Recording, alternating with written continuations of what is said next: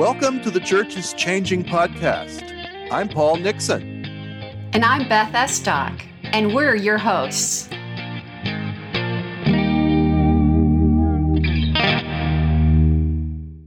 Last year, Paul and I became the hosts of the Field Preachers podcast, which, ironically enough, had nothing to do with preaching and everything to do with the changing landscape of church as we know it. Paul and I have this passion for listening into the changing landscape of culture and how that affects our concepts and our definitions of church. And as a matter of fact, it's such a passion that we wrote about this in a book entitled Weird Church, Welcome to the 21st Century, way back in 2016. 2016, even though it's just 6 years ago, seems like a millennium. At that time, anything that did not look like Sunday morning worship in a church building was thought of as weird. And so our book was actually edgy for that moment. And now as the COVID tsunami recedes, that book and this conversation is more relevant than ever. And we want to bring that conversation to you. So we decided to rename this podcast to reflect the moment that we're in. Church is changing. Everybody gets that. No one doubts that anymore. But the question is, what are the markers and the signs that we are seeing that will help us along the way? And what are ways that we can meet our rapidly changing world with hope and resilience? Both Paul and I are church consultants and coaches, and we have the beautiful privilege to work with innovators from all over North America, as well as the United Kingdom. And although we both see the decline of the old, and how hard that is, and how messy that is, we are also hopeful for the new shoots of life that are springing up all around us. So Paul and I, we want to continue to bring you those stories of hope from folks around the world who are engaging the gospel message in new ways. And we're also going to be interviewing thought leaders who have wisdom for us as we think about, what do we have to let go of? What is it that no longer works? And then how can we begin to discern what are those new things that long to spring forth? So if you're a church leader, and if you're looking for practical ideas and new ways of thinking, this podcast is for you. And we also want to hear from you. So who would you like us to interview? What topics would help you as you navigate these changes? Or do you have a story that you know would be helpful for all of us to hear?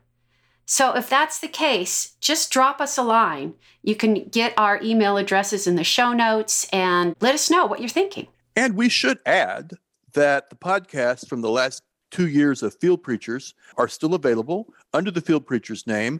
And also you will be able to find them through the webpage dedicated to this new podcast.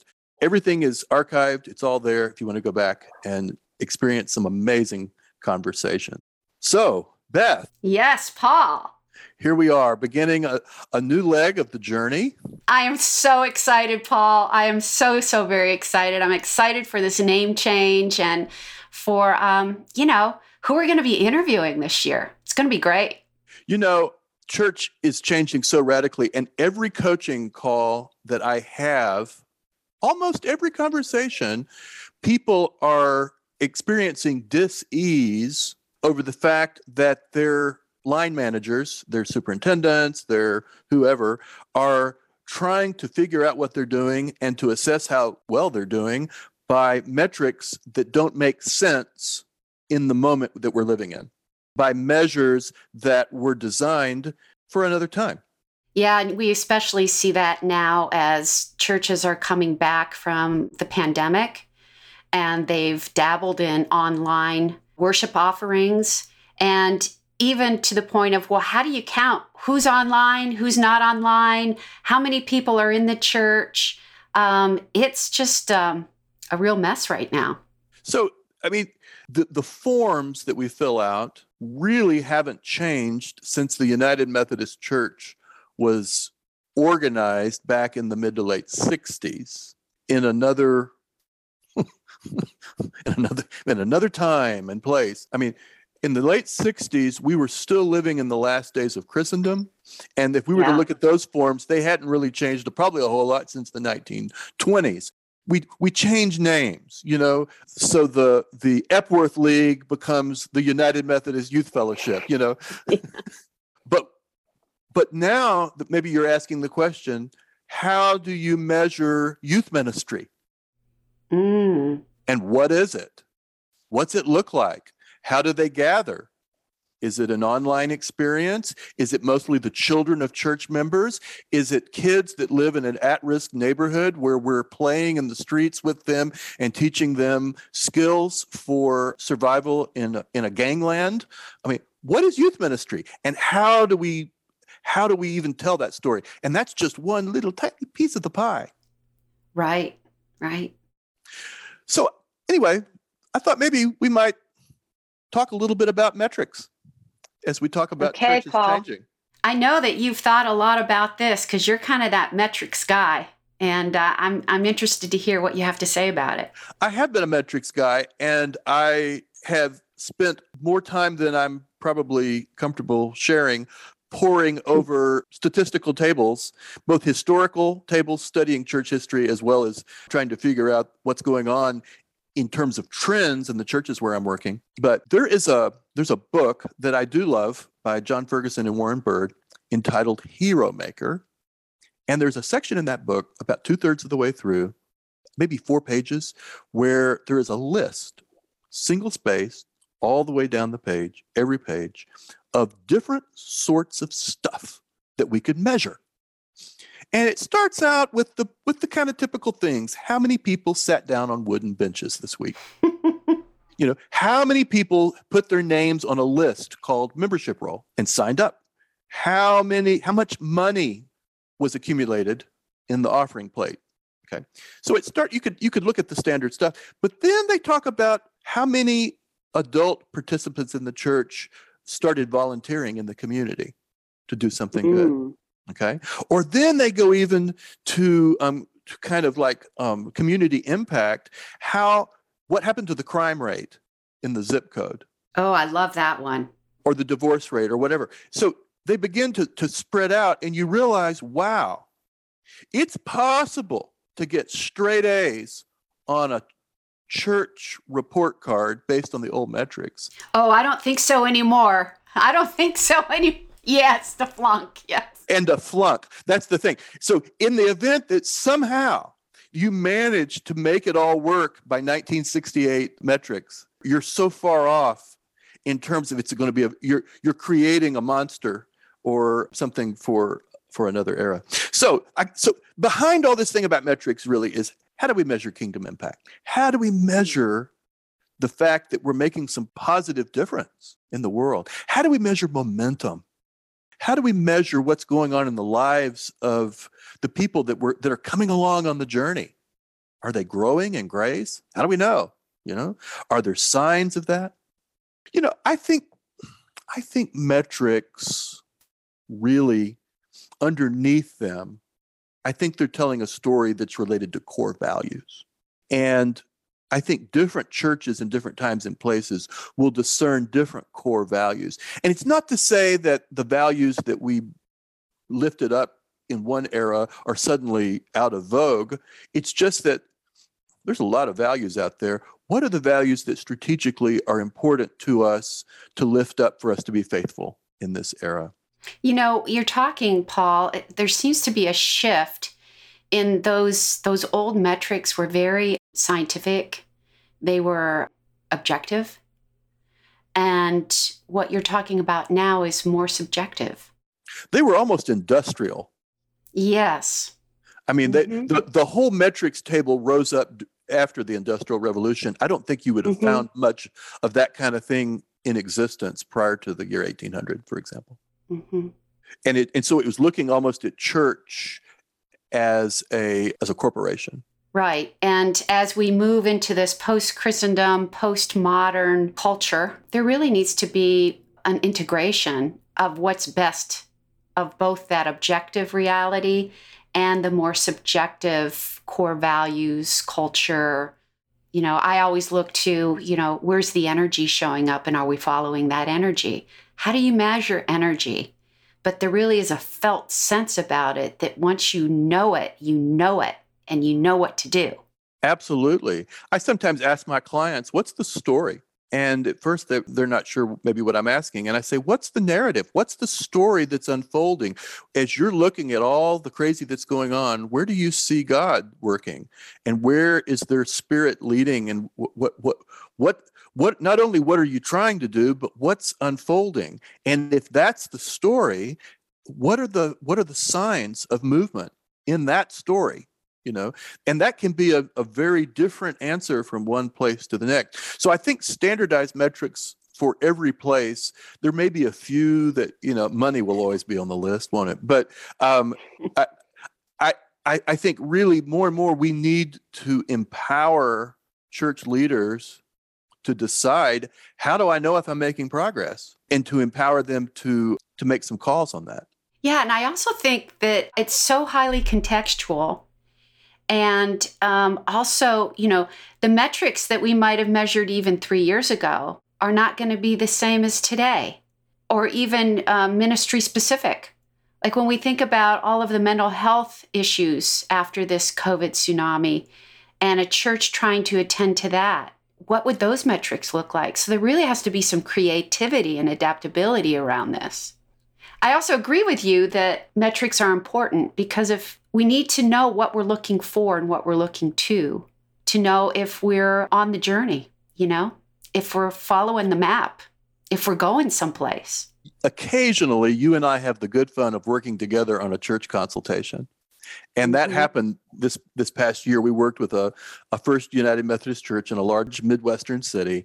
And I was in a conversation with them just yesterday where they are continuing to figure out children's and youth ministry, which just collapsed entirely during the pandemic, and to figure out what is it now?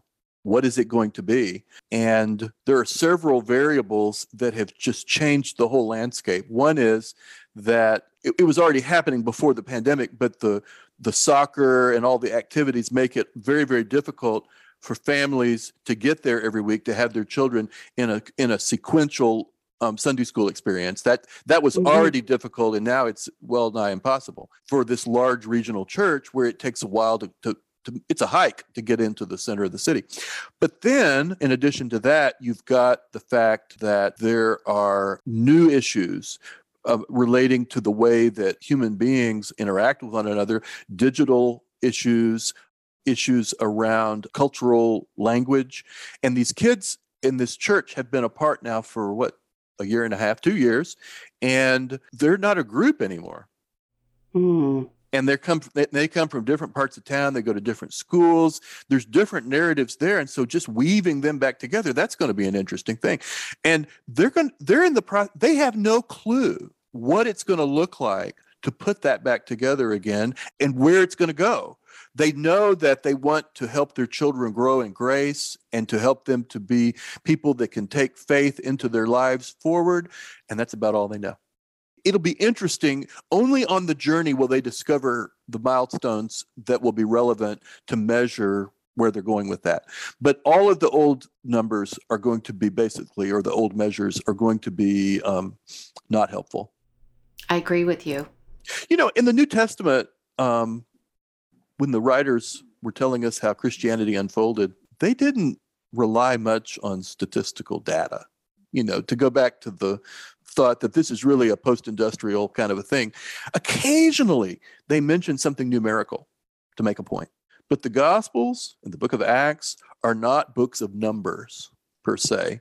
Every now and then, they'll make it as an example, but rather they're books that are tracking the mighty acts of God in their lifetime and in their experience. I love that. And really, they were looking for the signs. And they told about the wonders. Now, signs and wonders sounds kind of Pentecostal to our ears, but yet I think signs and wonders and talking about that probably would get us closer to a helpful conversation about progress than just statistical tables based on old programs. I'm wondering, Paul, since, we toss around this word right now called liminal, means that we're in the unknown. We're in the death of the old and the not unknown of what that new thing is. And so we're in this, if I were going to put an image around it, it would be we're in the dark.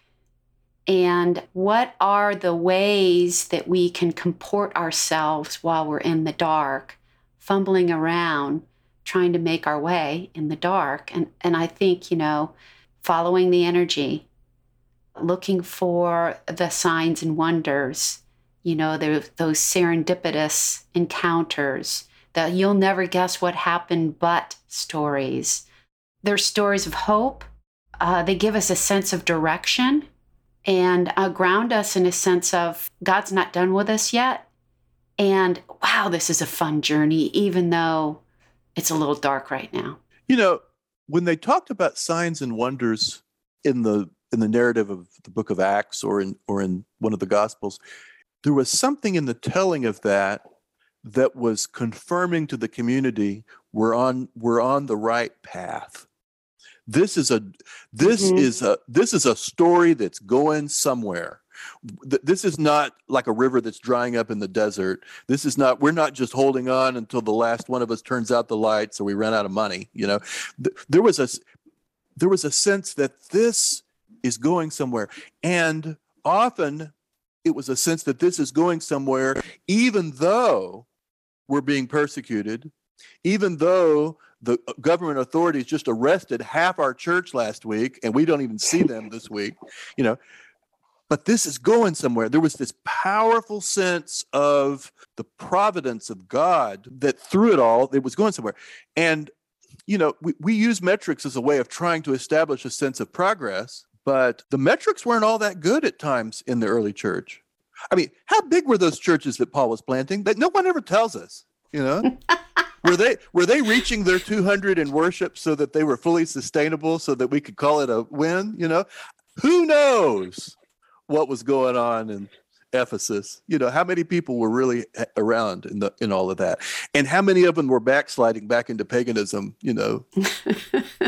And yet there was this sense that something powerful is happening. And they had to learn to look past the discouraging metrics to be looking for something of hope, And I'm reminded of that story of, Jesus sending out the 72 and basically he's like, rely on prayer, drop your assumptions, and look for people of peace. And have some amazing conversations. And have some amazing conversations. And if there were a metric around that Jesus was saying is, come back and tell me what happened when you found those people of peace. And so the only thing we know statistically was that there were approximately 70 people that went out in various teams. So about 35 teams that went out. That's about all we know. We don't know how many of them were successful. We don't know how many of them got, run off with a shotgun. We don't know all that part, We just know that they went out and they, I'm sure some beautiful conversations were had. Mm-hmm. In Ministry Today, I refer to that text a lot because in Ministry Today, so often we don't know what to do. So you just need to get out there and start chatting and listening, and discerning, paying attention to where the energy begins to bubble up, where the eyes begin to light up and to wonder, whoa, what's going on here? And in my experience, it's never where we think it's going to be. It's often a surprise, isn't it? Mm-hmm.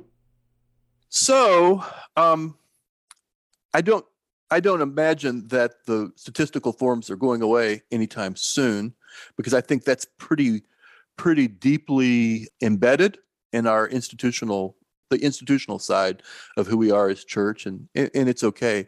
But what are some ways that leaders we can tend to that, but that we can have another way of looking at what's going on so that we're not so discouraged all the time?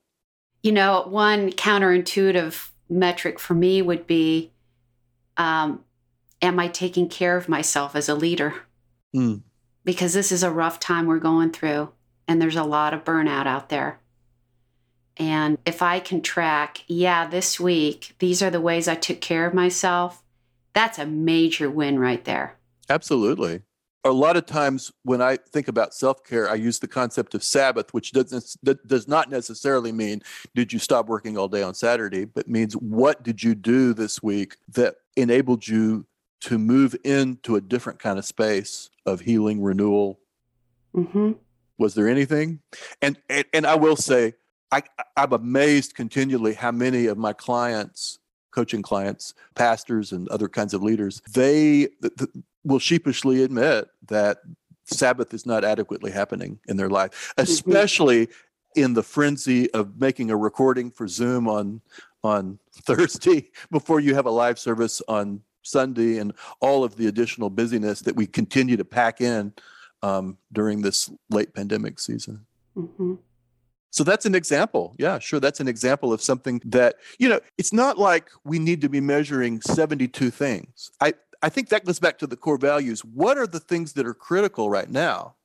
That they're always important, but right now they're life and death critical. Clergy and church leader self-care is a big deal right now. Right. Mental health and other kinds of health breakdown is a huge, and the Great Resignation, which is people just becoming overwhelmed with it all. There's a very high percentage of our leaders that are, if they can't find a way to get rebalanced and regrounded in a sense of joy, none of the rest of it's going to work. Right. What would be one of your top ways of reframing metric for this day and age? I think that we need to be paying more attention to partners, to allies, to kindred spirits who may not be joining the church, but who may be people of peace. Mm-hmm. Whether they're going to work alongside us or we work alongside them, or there's just a good energy there. I think partnership is so terribly important today. I mean, we've learned that with church planting over the years, but we're kind of all replanting right now. And I don't recall that ever being asked in a forum that I'm aware of. But who are the new partners that are emerging, who have energy for what they're doing that helps to synergize with us so that together we're better? That would be one. Yeah, and that's a beautiful metric to think of as a church leader, but also as a church community, and even tracking the people that attend or are shaped and formed by our church witness. How are they engaged in community partnerships in their own life? That would be an amazing thing to look at. The whole idea of measuring or getting a sense of what's happening, what people are doing with their faith beyond building the core institutional structure of church that's been missing from our matrix for a long time. That's been a missing piece even in the old world. Mm-hmm. We think about, we want to make disciples. Okay, well, that's good. Whatever that means. It means different things in different places. But we want to put people to work serving God in productive ways. But so often what that meant was finding a place based on your spiritual gifting, finding a place where you fit into the church ecosystem or the church machine, depending. So, and fitting in, finding your committee, finding your team, finding your place, and it's all thrown back into the church. We seldom have been really trying to track how people are taking faith and going out into the world and making a difference. Yeah. So many of our church members are essential workers. I was in a church one day this last winter during the height of Omicron, and there was a testimony in church from an emergency room nurse. And with tears, she talked about loving the dying. It sounded like a Mother Teresa talk, And she was talking about working at the hospital not too far from the church, where there were COVID patients dying every single day, and talking about experiences in her life of trying to be present, to be the presence of Christ in the lives of the dying. It was just beautiful. And all I could think of as I was listening to this was, wow, the church is in the ER. Yeah. Yeah. She's not a chaplain. She's not ordained. She's not on some official list of, certified whatever. She's just a piece of that church's, the body of Christ in that place, showing up in ways, in faithful ways, in loving ways, and be in the church. If all we're thinking about is how we continue to grow the hairball, that is the organized part of church, we don't ever see any of that. Mm-hmm. And that's the kind of thing they would have been talking about in the book of Acts. Definitely. That's a sign and miracle right there, that story. It's also, and I don't mean this in a cynical sort of way, it also motivates me to get some money out of my pocket to invest in a church that's helping to resource, encourage, and to send people to do that kind of work.